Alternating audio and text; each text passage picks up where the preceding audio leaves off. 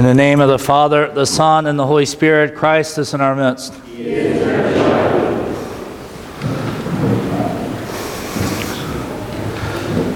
Every year during this reading on the Clergy Forum, someone sends out a pronunciation list of all those names, and I'm sure I wrecked it either way. Another priest joked that he was going to add a few Star Wars characters in just to see if anybody noticed. And then another priest said, who would know if you mispronounced them anyways, right? Because they're not familiar names. Anyways, we come to the genealogy of Christ today, and it's a precarious genealogy. Now, when we think about genealogies in our modern day and age, we're thinking mostly scientifically.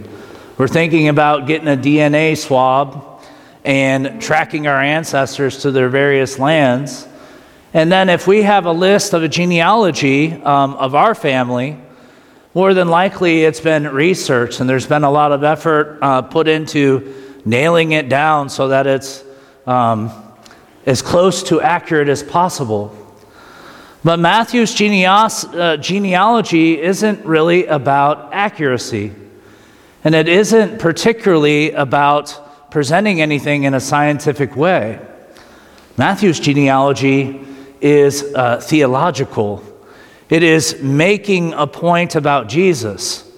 And he says this point in the very beginning of the genealogy when he says that Jesus is the son of Abraham, the son of David.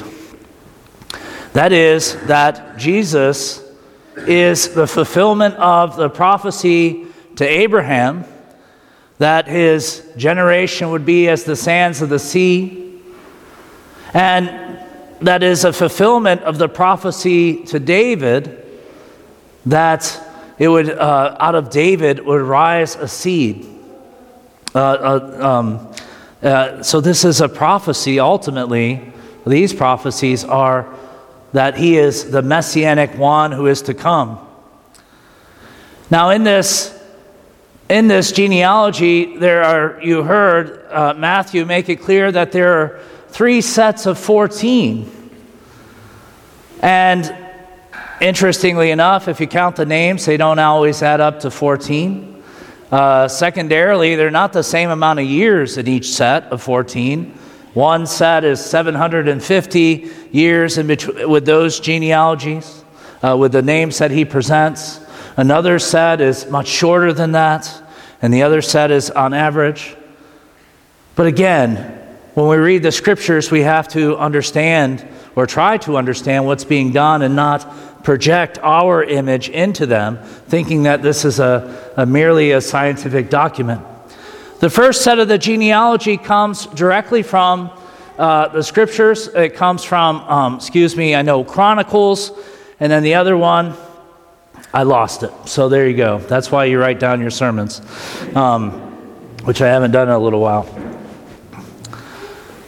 But we have to move ahead to the point. And one of the points that you might be asking yourself, but all of this leads down to Joseph, and he's gone through great pains to make this theological point, but Joseph isn't even Jesus' father technically, because this Christ is conceived of the Virgin Mary, and she's a virgin, and the Holy Spirit overshadows her. So all of this effort expended leading to Joseph, but Joseph's not even the biological father, as we would say nowadays. Now, some would say, that, of course, that this and Joseph is her legal father, and so this is a legal lineage that shows that Jesus is in this tribe of this lineage, and of course, that is partially what Matthew is trying to do. He's trying to make the case to the Jews and to other people that this is that this Jesus is the fulfillment of what is to come. But we can also look at this genealogy and we see things like that there are Gentiles in it.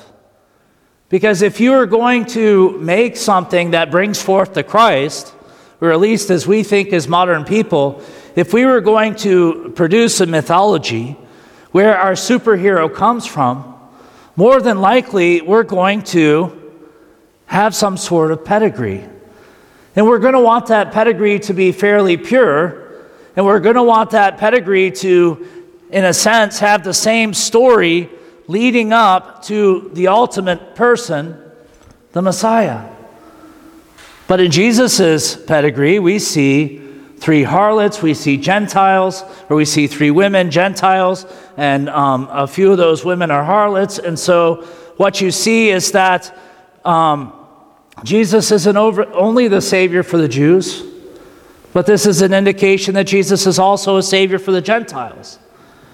And that he doesn't come from straight holiness in any sense, because ultimately in the end we know that Jesus is someone who's given to us directly by God. And I think that's a moment worth contemplating for our own spiritual lives and in the genealogy in general. In the end, Jesus is born without a human father. And what that means is that this is God's direct intervention into history. So for us spiritually, looking at Matthew's theology and what he's doing theologically with this genealogy, I think we should recognize in our own lives that many of us are not purebred, so to speak. We don't come from long lines of Christianity, possibly. We don't come from long lines of healthy families, possibly. But most of us come from, on some level, a brokenness and a history that not only has its highs, just like the history of Israel, but also has its lows.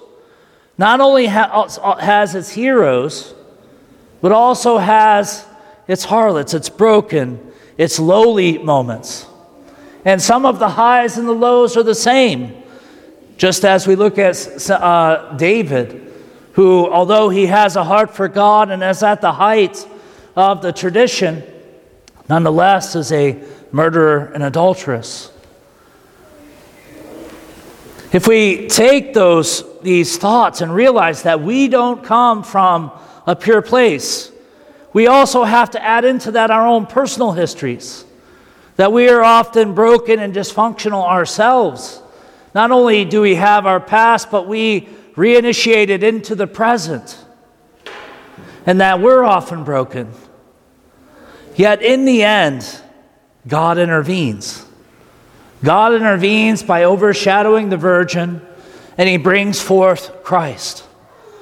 What this means is that despite the faithfulness of Israel, or the lack of faithfulness, as you read the Old Testament and you read their history, you realize more often than not it's a lack of faithfulness. We too participate often in this lack of faithfulness. And yet, very encouragingly, God is faithful. When we are not faithful, God is faithful. And he will bring about those things that he wills to accomplish in us, oftentimes, whether we are fully faithful or not. And so, at the end of this, when we see Jesus being born of the Virgin Mary, betrothed to Joseph, we are to take great hope in the intervention of God in history.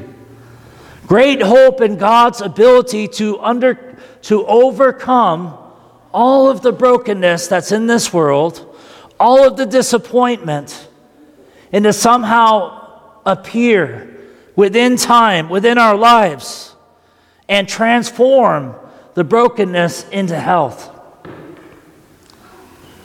When we are unfaithful, when Israel is unfaithful, ultimately God is always faithful. And so let us put our hope in him, put our hope in Christ, so that we may ultimately be vindicated by our faith, not by our pedigree, not by how perfect we think we are or how perfect we want to be, but ultimately by God's intervention in our own lives. In the name of the Father, the Son, and the Holy Spirit, Christ is in our midst.